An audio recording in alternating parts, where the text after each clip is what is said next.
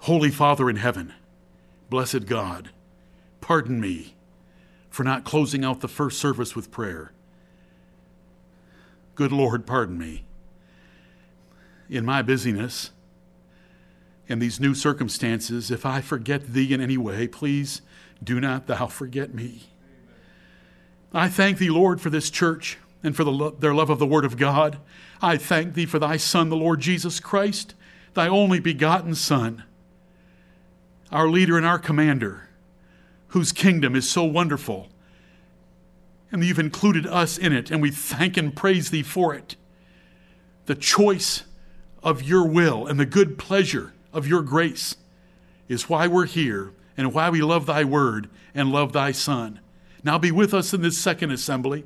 Please help us through chapter 57. Do not let us forget anything from chapter 56.